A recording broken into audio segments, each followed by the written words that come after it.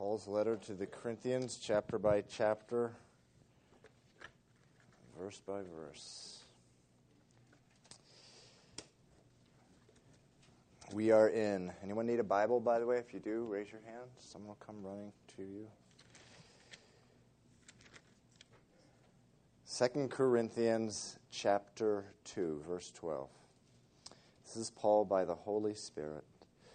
Furthermore, when I came to Troas to preach Christ's gospel, and a door was opened to me by the Lord, I had no rest in my spirit because I did not find Titus my brother, but taking my leave of them, I departed for Macedonia. Now thanks be to God, who always leads us in triumph in Christ, and through us diffuses the fragrance of his knowledge in every place. For we are to God the fragrance of Christ among those who are being saved, and among those who are perishing. To the one we are the aroma of death, leading to death. To the other the aroma of life, leading to life. And who is sufficient for these things? For we are not as so many peddling the word of God, but have sincerity. But as from God, we speak in the sight of God in Christ. Let's pray. Father, we thank you, Lord God, for just the word that leaps out from the page at us, Lord, every time that we are in it and we're willing to open our hearts and our minds to it. And Father, I just pray for the word this morning to change our hearts, Lord. We come here to change. We come here to worship you. We come here to become like you, be transformed into your image. We pray this in Jesus' name. Amen. Okay, you can be seated. So verse 12, Paul continuing his letter to the Corinthians says, Furthermore, when I came to Troas to preach Christ's gospel, a door was opened to me by the Lord. And so Troas is a city that is near and dear to every preacher throughout the world everywhere. Troas. It says, furthermore, when I came to Troas. And this event that he's describing here is actually recorded in Acts chapter 20. Please turn with me there. Acts chapter 20. So we're flipping around really quick this morning. Acts chapter 20. A truly amazing set of verses which pastors throughout the world admire and love. Verse 7. This is Paul, actually it's Luke writing and about the life of Paul. It says, now on the first day of the week, remember Acts is a history of the early church. It's a history of the different churches that were started up right after Jesus was taken up to heaven, and Jesus had told the apostles, go to all the world, and this is a record of that. It says in verse 7, when on the first day of the week, when the disciples came together to break bread, Paul, ready to depart the next day, spoke to them and continued his message until midnight. Wow, I like that. Okay, it says the first day of the week, they got together to break bread, probably around 5 or 6 o'clock. They broke bread, maybe ate for an hour. Then it says he continued his message until midnight. 5 hours. So are you guys ready? Are you ready for that right now? Okay, it doesn't stop there. It says, verse 8, there were many lamps in the upper room where there were gathered together, and in a window sat a certain young man named Eutychus, who was sinking into a deep sleep.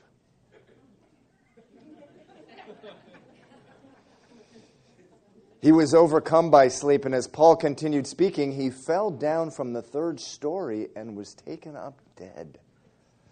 But when Paul went down, fell on him, and embraced him, he said, do not trouble yourselves, for his life is in him. Now when he had come up, he being Paul, when he had come up, had broken bread and eaten, and talked a long while, even till daybreak, he departed. So a 5-hour sermon, took a little break, did a little healing, a little breaking of the bread, and then he went on for 6 hours. Wow. Pastors throughout the world love this verse.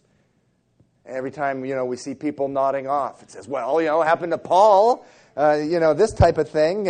And so that's Troas. And, we do kind of laugh at that, but, I'd be failing in my job as a pastor if I left you with the impression that this was just sort of an oddball event that happened in biblical times 2,000 years ago. No, this story's for you and me, and there's nothing so refreshing and powerful for you, yes, you, a couple times a year to spend all day in the Word of God.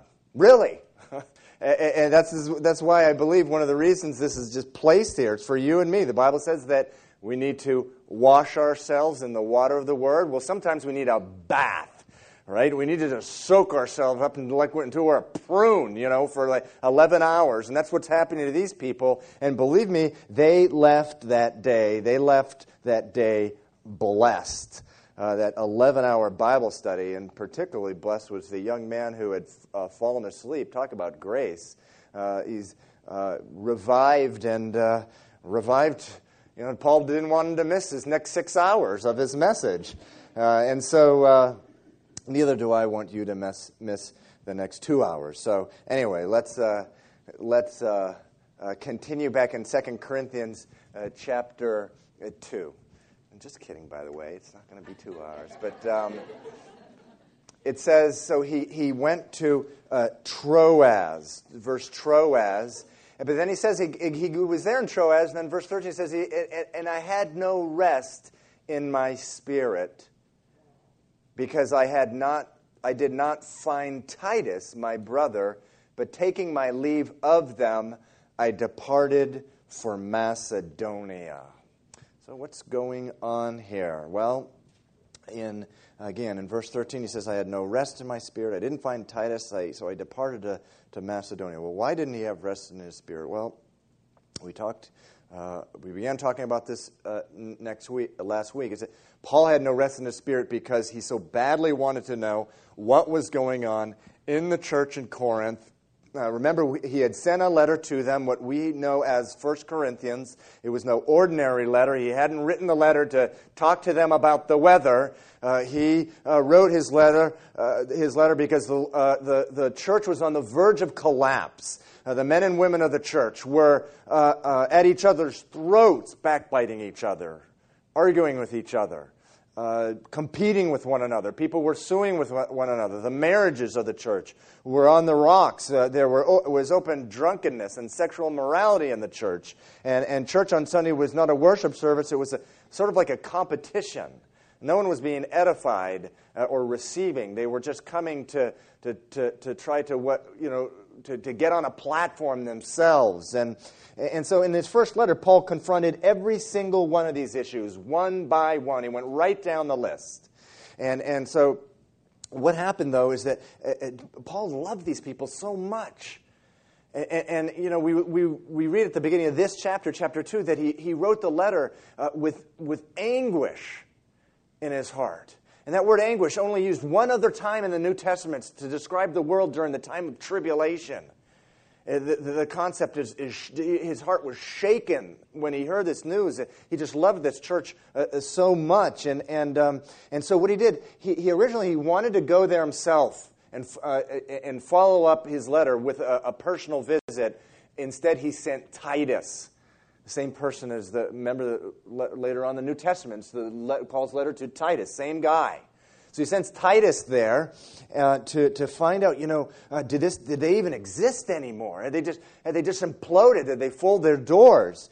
Or did they receive my letter? Did they read it? Did the Holy Spirit convict them? Did they repent and turn back to God? So he sent Titus there, and he just couldn't help himself. He hadn't heard from Titus, thought he was in Troas. Went to Troas to find Titus, and what did he discover? No Titus. Titus was not there.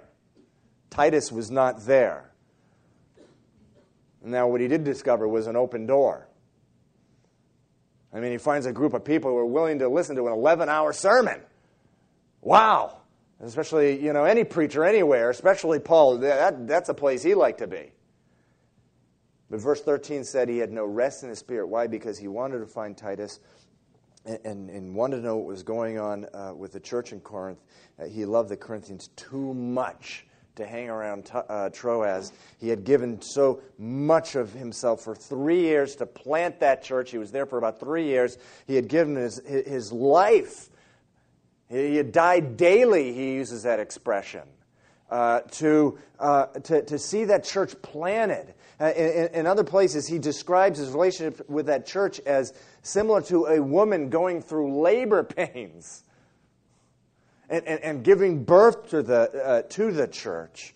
And so it just broke his heart when he found out what had happened since he left. And so, it's this anguish in his heart. So it says he took off to Macedonia to try to find Titus. And then all of a sudden, out of nowhere, my kids would call it totally random. That's what they say. Dad, you're totally random. But anyway, out of nowhere, he seems to completely switch subjects, and he says in verse 14, "Now thanks be to God, who always leads us in triumph in Christ, and through us diffuses the fragrance of his knowledge in every place. For we are to God the fragrance of Christ, among those who are being saved and among those who are perishing. To the one we are the aroma of death, leading to death. To the other the aroma of life, leading to life." And who is sufficient to these things? Meaning, who deserves these things? Who could possibly have earned their right to do what I am doing, what I've been called to do? Who could have possibly been so blessed as I am, to have the ministry that I have?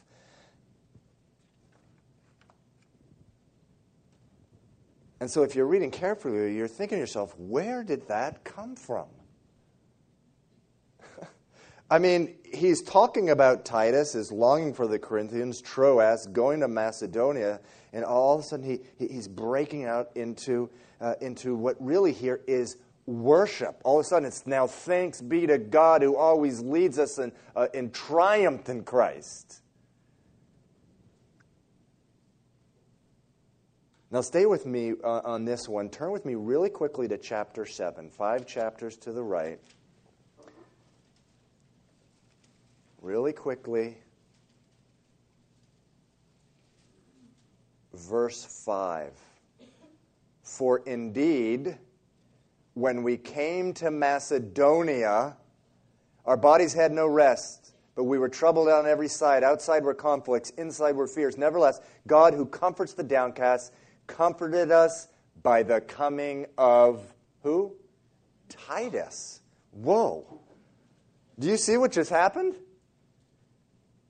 Again, in the beginning of chapter 2, he's talking about his great concern with the Corinthians. He wanted to find Titus. He goes to Troas. Titus isn't there. He says he goes to Macedonia. And all of a sudden, he just breaks out into worship out of nowhere. And he finishes his thought 5 chapters later.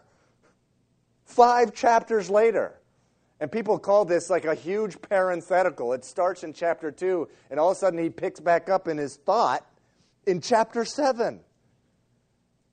He says, "Oh yeah, we found Titus, and by the way, oh yeah, I found out that you guys had repented. You'd received my letter, and you received it with such zeal and such wanting to clear yourselves, and you repented, and it was just such an encouragement to me."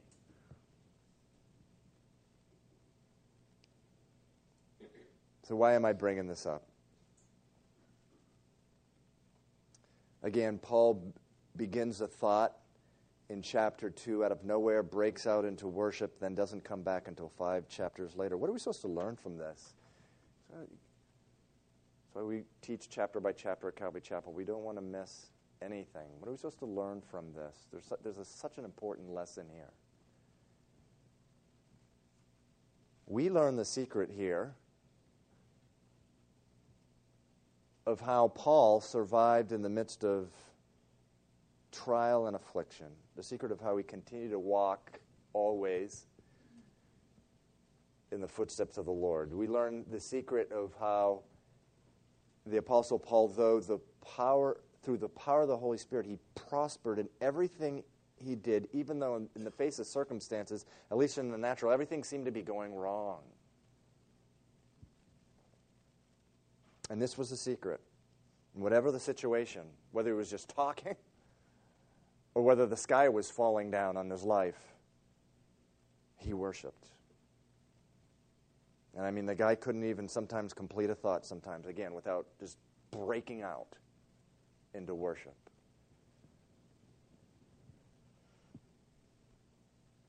What is worship? You know, unfortunately, with my particular church background, I think of worship and I think of a big cathedral sometimes with monks or whoever chanting, voices bouncing off the wall. That's what I think of often. Like it's a real churchy term type of thing. The worship is so much closer to home than that. It's so simple, so much more real than that. In fact, the way it's presented in the Bible, it's just something as natural as breathing. It's something as natural as we just saw, changing the subject. God wants to make you a worshiper.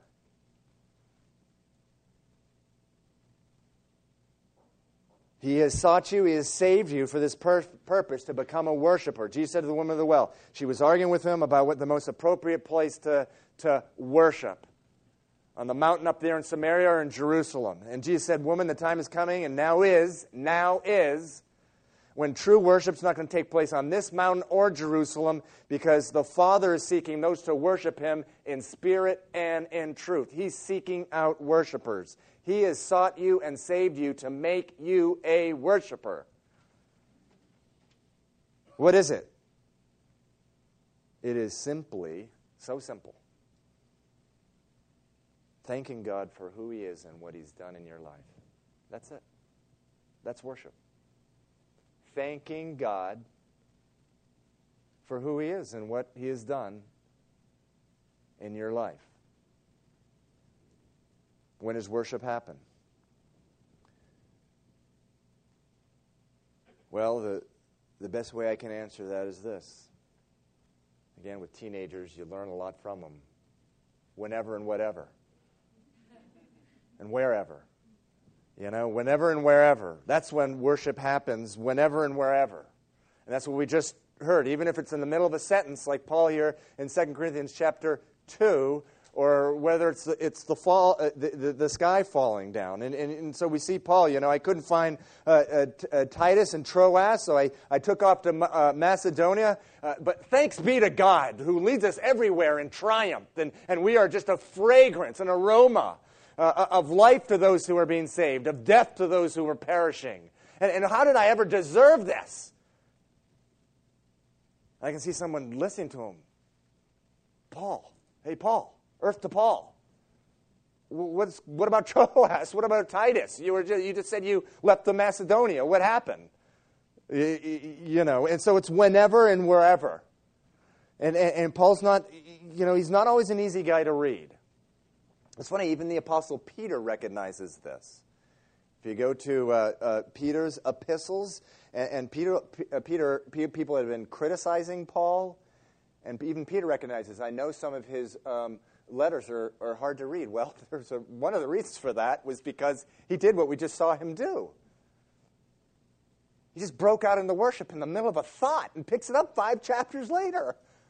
Can you imagine being married to a guy like that, But anyway, he was doing the worship thing right.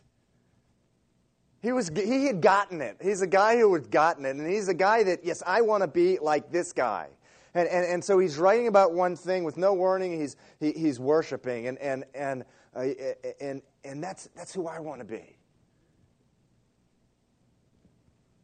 Now, I hope you're following me on this one, because please do not miss this. The point of all this is that Paul not only worshiped middle in the sentence when he was writing, he did this always.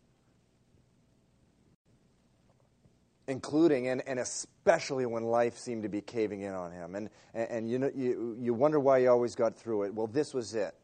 And I just want to give a real short review and stick to this letter alone of the type of thing, lest you be in a season of self-pity, or lest I be there either, the type of thing that he worshipped right through. He went right through from one side to the other, just breaking out in worship in a random, out of the blue kind of way through the whole thing.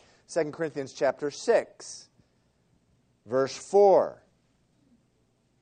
But in all things we commend ourselves as ministers of God in much patience and tribulation and needs and distresses, in stripes, meaning scourges and whippings, and imprisonments and tumults are riots, and labors, sleeplessness, and fasting, by purity, by knowledge, by long-suffering, by kindness, by the Holy Spirit, by sincere love. Verse 8, by honor and dishonor, by evil report and good report. I mean, in the midst of people slandering him, people just telling bald-faced lies about him. Easy to read about, hard to go through. He says, as deceivers, people accusing of him just being a liar and deceiver, and yet true. Verse 9, as unknown and yet well known, dying, behold, we live, chastened, yet we are yet not killed, sorrowful, yet always rejoicing, poor, yet making many rich, as having nothing, yet possessing all things. Then we already read chapter 7, verse 5, where it says in the middle of the verse there, our bodies had no rest, we were troubled on every side, outside were conflicts, inside were fears. Anyone relate to that? Then skip over to chapter 11, verse 24. From the Jews 5 times I received 40 stripes, meaning scourges, whips, -1. 3 times I was beaten with rods. Once I was stoned. 3 times I was shipwrecked. A night and day I have been in the deep, in journeys often, in perils, meaning dangers of waters, and dangers of robbers, and dangers of my own countrymen, and dangers of the Gentiles, and dangers of the city, and dangers of the wilderness, and danger of the sea, and danger of false brethren, and weariness, and toil, and sleeplessness often, in hunger and thirst, in fastings often, in cold and nakedness. Besides the other things, what comes upon me daily, my deep concern for all the churches. Who is weak and I am not weak? Who is made to stumble and I do not burn with indignation? Meaning, when people falling into sin, it just crushes him to see that because of his love for them. And how does he walk? How on earth does he walk into these things and come out on the other side still walking with Jesus? How does he do it? How does anyone do it? Because he just, right in the middle, out of nowhere, totally random, he breaks out into worship.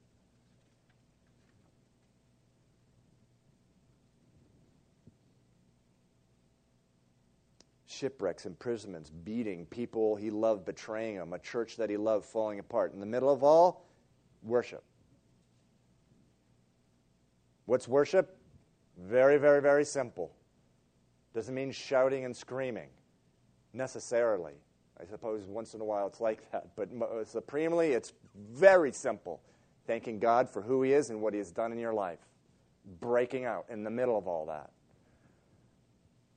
Thanks be to God who always leads us in triumph in Christ. A triumph actually was a word that was used for a Roman victory parade after they had defeated an enemy. They'd come into Rome, and with this gigantic procession of senators and people and generals and cavalry, the whole thing. It was called a Roman triumph. And he's saying there in that verse, he's saying, thanks be to God who always leads us in a triumph, meaning there is certain victory. A Spirit-filled Christian is always confident about where God is taking him. Not only for sort of in eternity, but in this life. A Spirit-filled Christian is always confident of the promises of God, regardless of what is going on. Now remember in Acts chapter 16, just a practical example of this, Paul had basically a riot happened because he was declaring the gospel. He was thrown into jail. And what did he do? He's in jail and he starts worshiping. He starts singing hymns.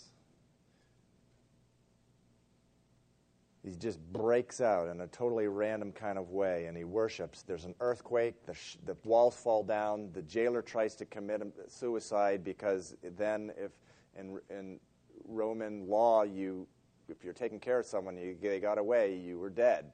And Paul says, don't be worried, we're still here.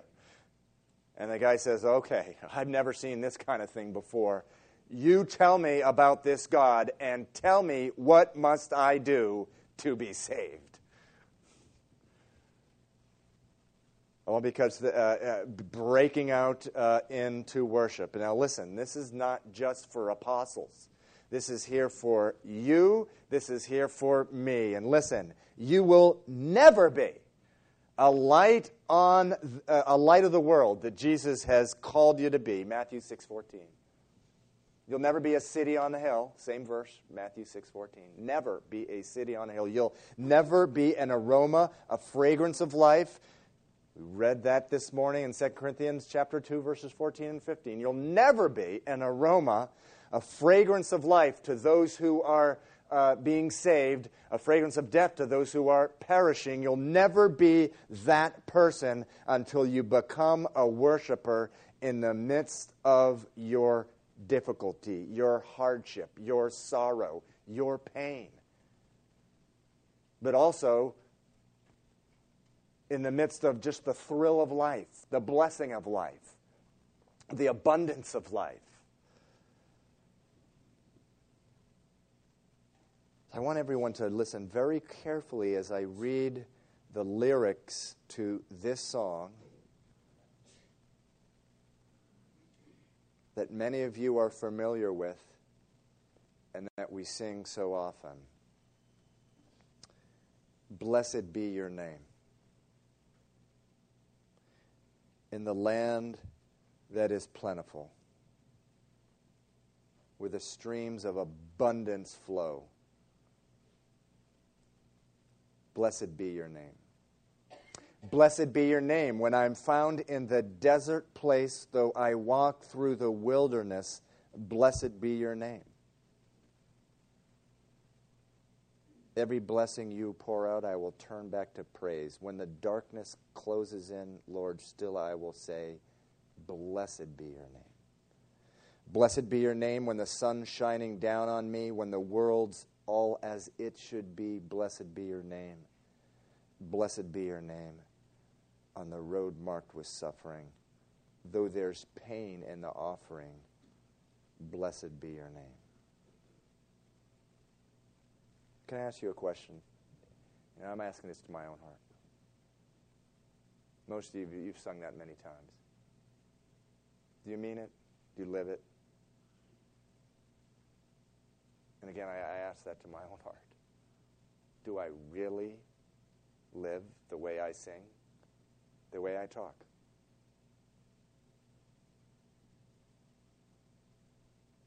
And here's the part that's scary to me. It's scary, and at the same time, it's a wonderful thing. Worship in the midst of hardship, pain, and sorrow, and in the midst of seasons of happiness and prosperity. It's not just a nice idea.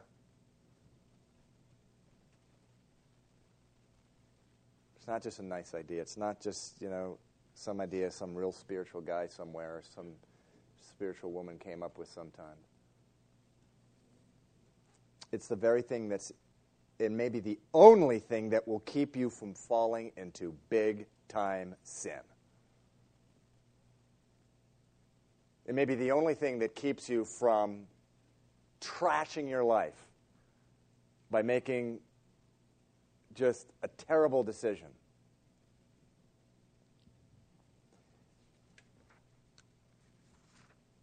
I spend so much time counseling Christians who have made awful choices.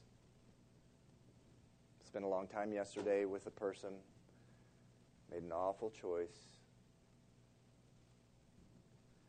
And so often I hear them lay all the blame completely on the doorsteps of difficult circumstances. hardship, stress, tribulation, pain. What happened? They just fleshed out. Listen, your flesh always will cry out in those circumstances. When there's a relationship blowing up, when work is blowing up, when your finances are blowing up, maybe you're single and you're in a season of loneliness or whatever, something that your heart was dead set on, was denied you, you're going to want to flesh out. Listen, Galatians 5:17 says, the flesh lusts, it wars against the Spirit. It cries out, and it says, satisfy me, please. And really, there's only one alternative to fleshing out, and that's worship. It's worship in that time when your flesh is crying out, crying out louder and saying, God, thank you. Thank you for who you are. Thank you for what you've done in my life. Remember Paul talking about Titus and Troas, and then out of nowhere, thanks be to God who always leads us about in triumph. And how did I deserve this, God? There's so much at stake here, brothers and sisters. You know, I've told you this before. When you become a pastor, people start sending you all kinds of free stuff in the mail, CDs, DVDs, magazines, things like that. You know, they're trying to get the word out about their ministries and stuff. And anyway, one of the things that is sent to me is this magazine called Unchained. Unchained. It's a magazine published by Pure Life Ministries. And Pure Life Ministries is a ministry dedicated to helping men overcome sexual addiction. And they have retreat centers, they have counseling, they have conferences that they do. And anyway, the guy who is the president and founder of Pure Life Ministries is a guy named Steve Gallagher. And I must say that a lot of what he has to say I just really, really like. He's a no-nonsense, take no prisoners kind of guy. Call it sin. Quit trying to call it something else. Don't call it an addiction. It's sin, and you need to repent. And he doesn't pull any punches. And he's been in this ministry for 22 years. Has seen thousands of people come out of sexual addiction. We live in just a sexified society where it's just pumped into everything we see. We can't even watch a good show on TV without being inundated by commercials that just wants to just poison us.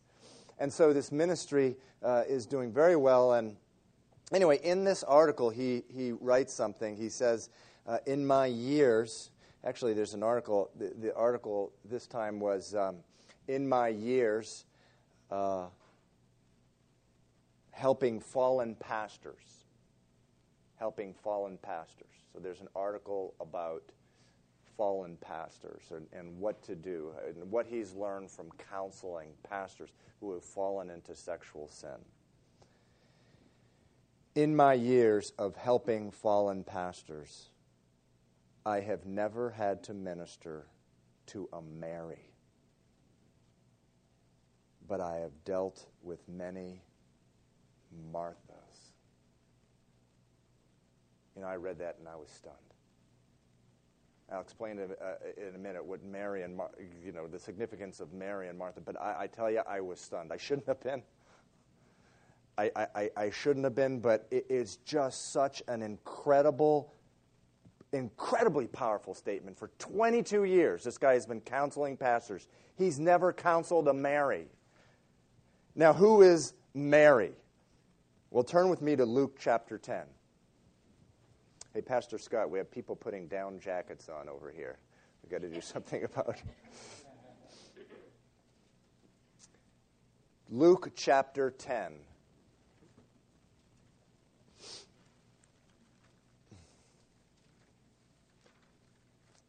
What was Steve Gallagher referring to here? Many of you are familiar with his story.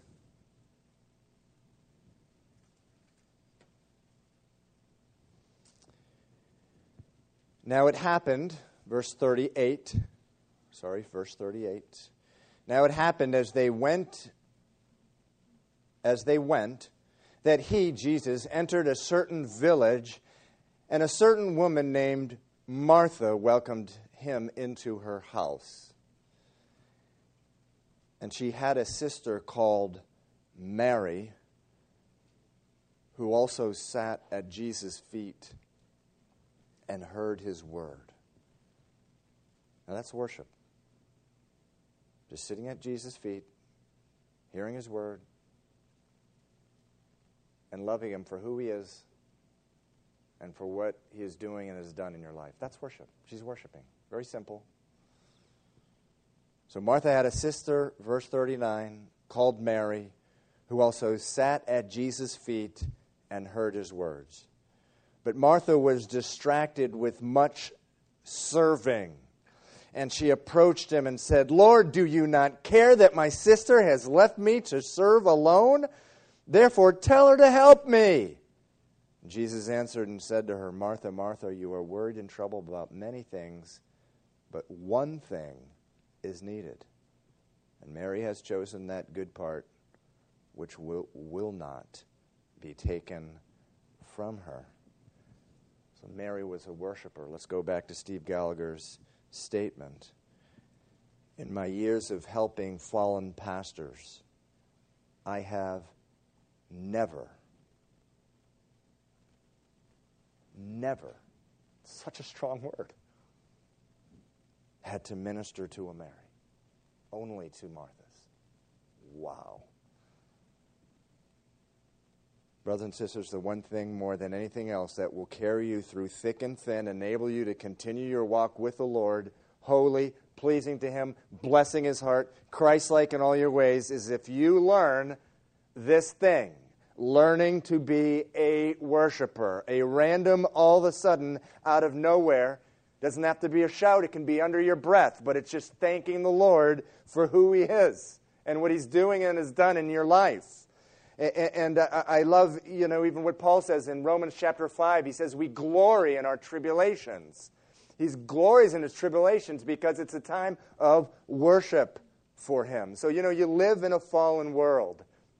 You live in a fallen world, and life's going to turn against you, and things are not going to happen always the way that you plan. In fact, I know they won't. They'll happen good and they'll happen bad, and rest assured, your flesh is going to be crying out. But when your flesh is crying out, you cry back. You say, "Thanks be to God who always leads me in triumph in this victory march, where God has promised me that." Rest assured, we already read at the end of 2 Corinthians chapter 1. Rest assured, he's placed the Spirit in my life as a guarantee of what is to come. Not only in this life, which Jesus calls the abundant life for every Christian believer, but also eternal life. Eternity with him.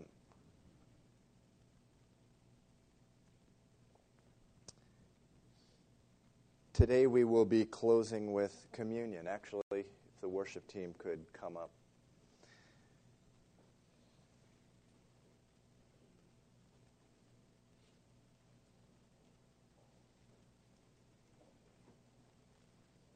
We're going to be closing with communion. And communion,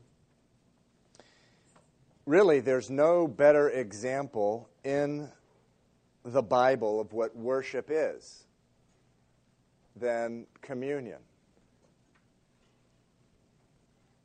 It's something that we do often, but something that we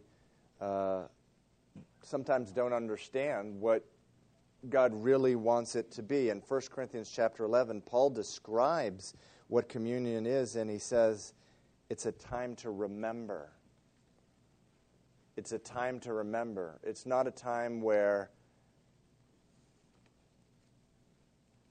God is sort of conferring grace on you or doing something to you that's going to, put grace into you so you're saved, or it's not some magical thing going on. Actually, it's very simple. It's just a time to remember. A time to remember what? Jesus' blood, without which we would be dead in our sins. We'd have an eternity Actually, the Bible says in hell if it wasn't for Jesus' blood. A time to remember his body that was broken for us. The Bible says that his appearance was unlike any other man who ever lived. It was just so abused. They plucked out his beard, the Bible says. And he was scourged, he was beaten in his face. It's a time to remember that his body was broken for you. So we are going to have a time of communion here, and the worship team is going to play a worship song, and during the worship song at any time, your timing, you can go back, and the worship tables, I guess, are on the sides, and just go back and get the grape juice and a cracker. But I do want to say this, that Jesus instituted, he began, he had that Last Supper with the apostles, actually, and others on the night he was betrayed. He started the whole thing for the body of Christ, for people who have been born again. Now that means the Bible says that we're born once in our flesh out of our mother's womb, but since we're born spiritually dead, the Bible says we must have a spiritual rebirth at a point in time where we ask Jesus by faith into our hearts. Then we are born again. He instituted the Lord's Supper for only one group of people and no one else, for people who have been born again, who have put their faith in Christ. Romans chapter 5, verse 1 says this, "Therefore, having been justified by faith, we have peace with God through our Lord Jesus Christ." And I just want to very briefly break that verse down. It says, we have been justified by faith. We are born under a sentence of death because of our sin, which the Bible says we're naturally inclined to. It doesn't take a rocket scientist to look around at the world and figure out that man is inclined towards self, towards sin, towards me.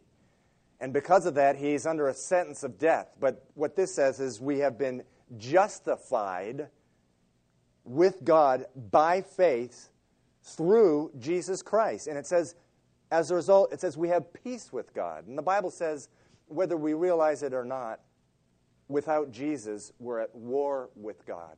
Now, that's something that sometimes we don't realize until we're sort of looking back after we have had Jesus in our life. You know, looking back at my life before I gave my life to Jesus, yes, I was at war with God. I didn't realize it at the time. I never would have said that.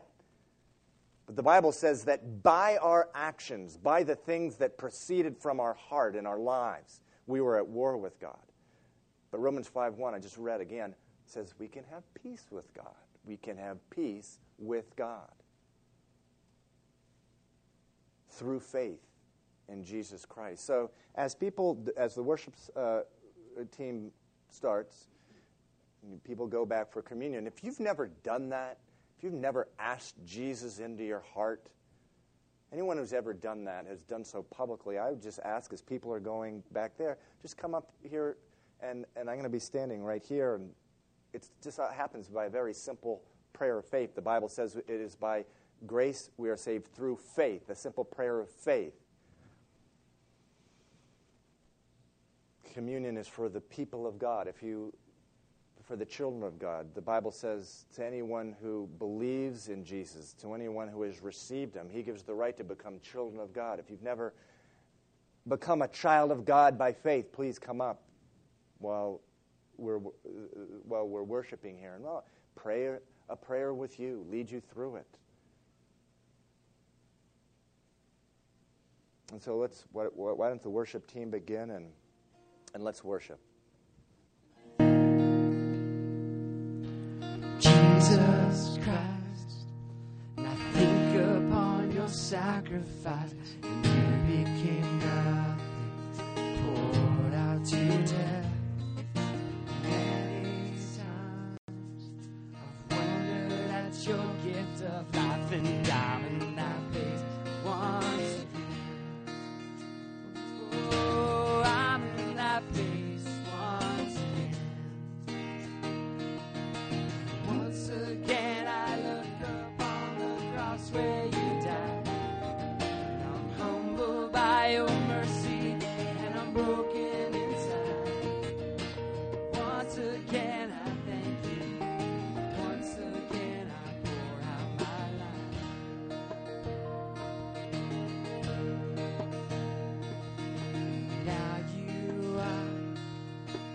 exalted to the highest, King of the heavens, where one day I'll bow. But for now, marvel at your saving grace, and I'm full of praise once again. Oh, I'm full of praise once again.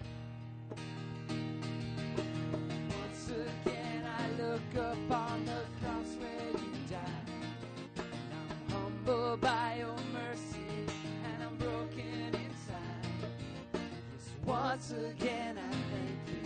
Yes, once again I pour out my life. Once again I look upon the cross where you died, and I'm humbled by your mercy, and I'm broken inside. Yes, once again I thank you. Yes, once again I pour out my life. And I thank you for the cross. Yes, thank you for the cross. Yes, thank you for the cross, my friend. Lord, we thank you for the cross. Yes, thank you for the cross. Yes, thank you for the cross, my friend. Lord, we thank you for the cross. Yes, thank you for the cross. Yes, thank you for the cross, my friend. We thank you for the cross. Yes, thank you for the cross, Lord. And thank you for the cross, my friend.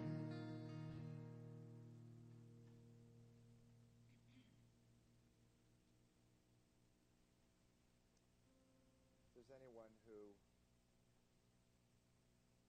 would like to give their life to the Lord, who didn't come up right now, you'd prefer to talk with me after the service, or there'll be a couple people up here praying after the service. You can come up and pray with them. But I'm now going to read from 1 Corinthians chapter 11, verse 23. It says this: "For I received from the Lord that which I also delivered to you, that the Lord Jesus, on the same night in which he was betrayed, took bread. And when he had given thanks, he broke it and said, 'Take, eat. This is my body, which is broken for you. Do this in remembrance of me.'"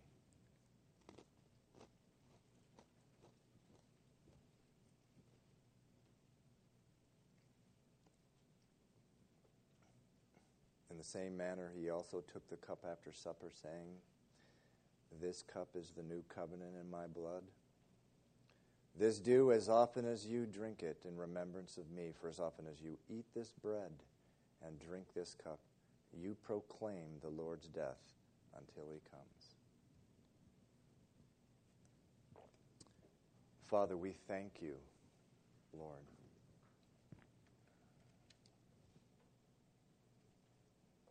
for leading us in triumph in a victory parade, Lord.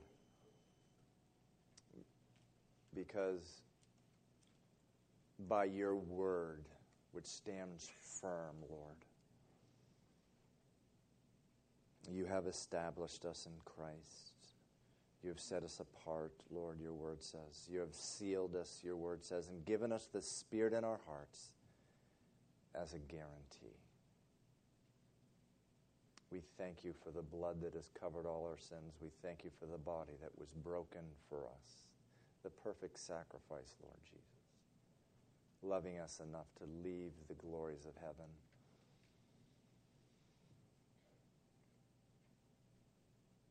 and being made a man, suffering, dying for us.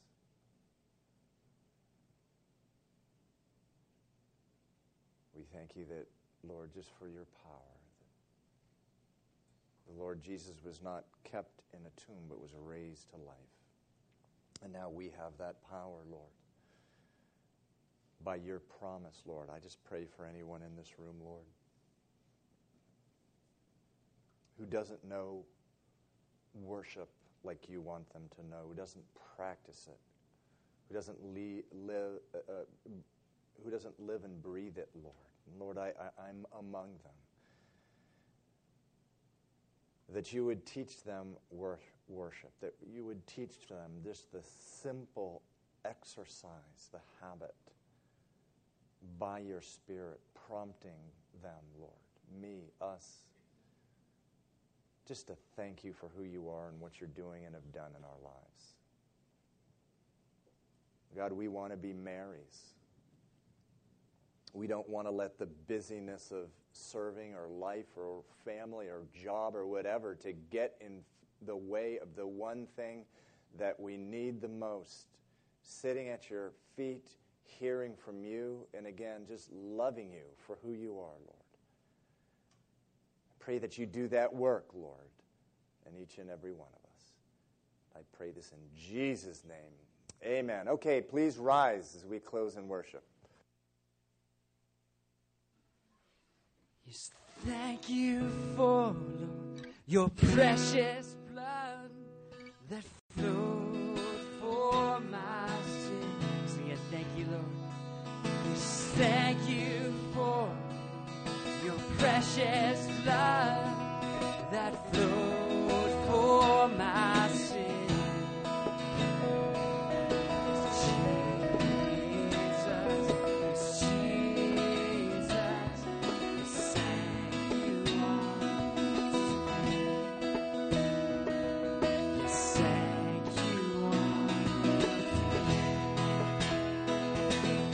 You are holy, you are holy,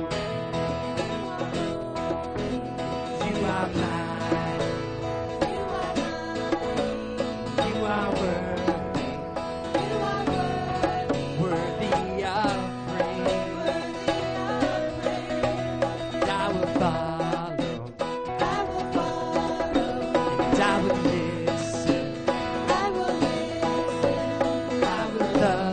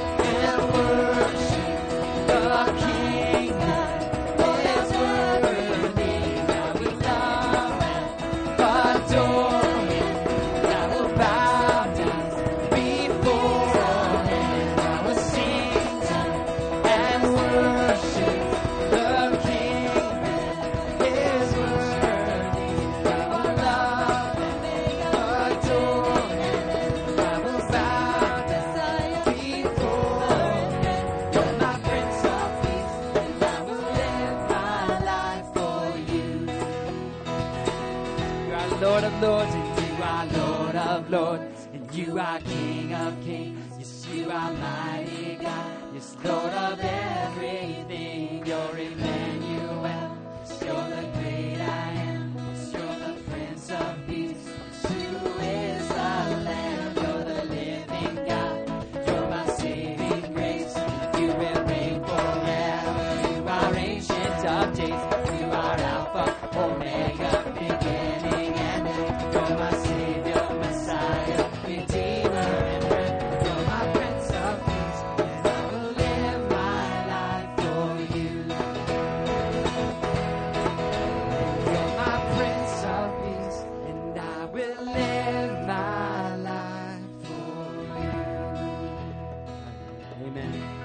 bless you as you're dismissed.